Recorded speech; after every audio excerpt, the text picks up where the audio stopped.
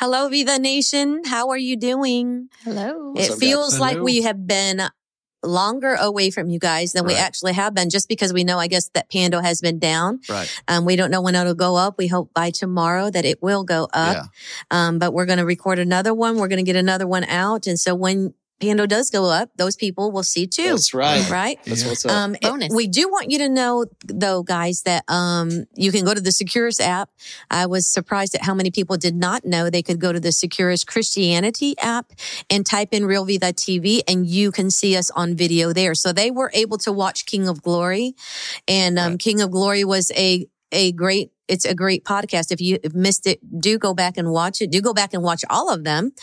If you haven't. But we knew, like, no wonder the devil's trying to shut this down, because it's something that everybody absolutely needs. And we are going to continue, on deliverance and some of that topic in the next few weeks and recordings on podcasts. I am going to read a scripture in Proverbs in the Message version in chapter 24. It says, "Don't envy bad people. Don't even want to be around them. All they think about is causing a disturbance. All they talk about is making trouble." And I know so many of you are coming to God.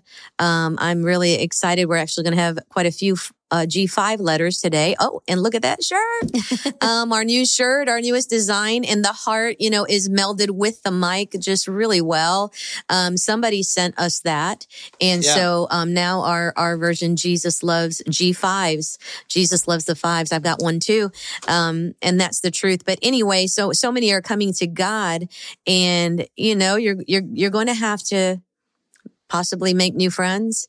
There are people that you certainly can share your story with and what God is doing in your life. And it's really cool because the fives, the fours, the seggers that are coming to God, kind of especially that group of people, are able to minister to so many, because it's crazy. The hardcores are coming, Mm-hmm. Come on. And so people are like, okay, that's the real deal. There's no question.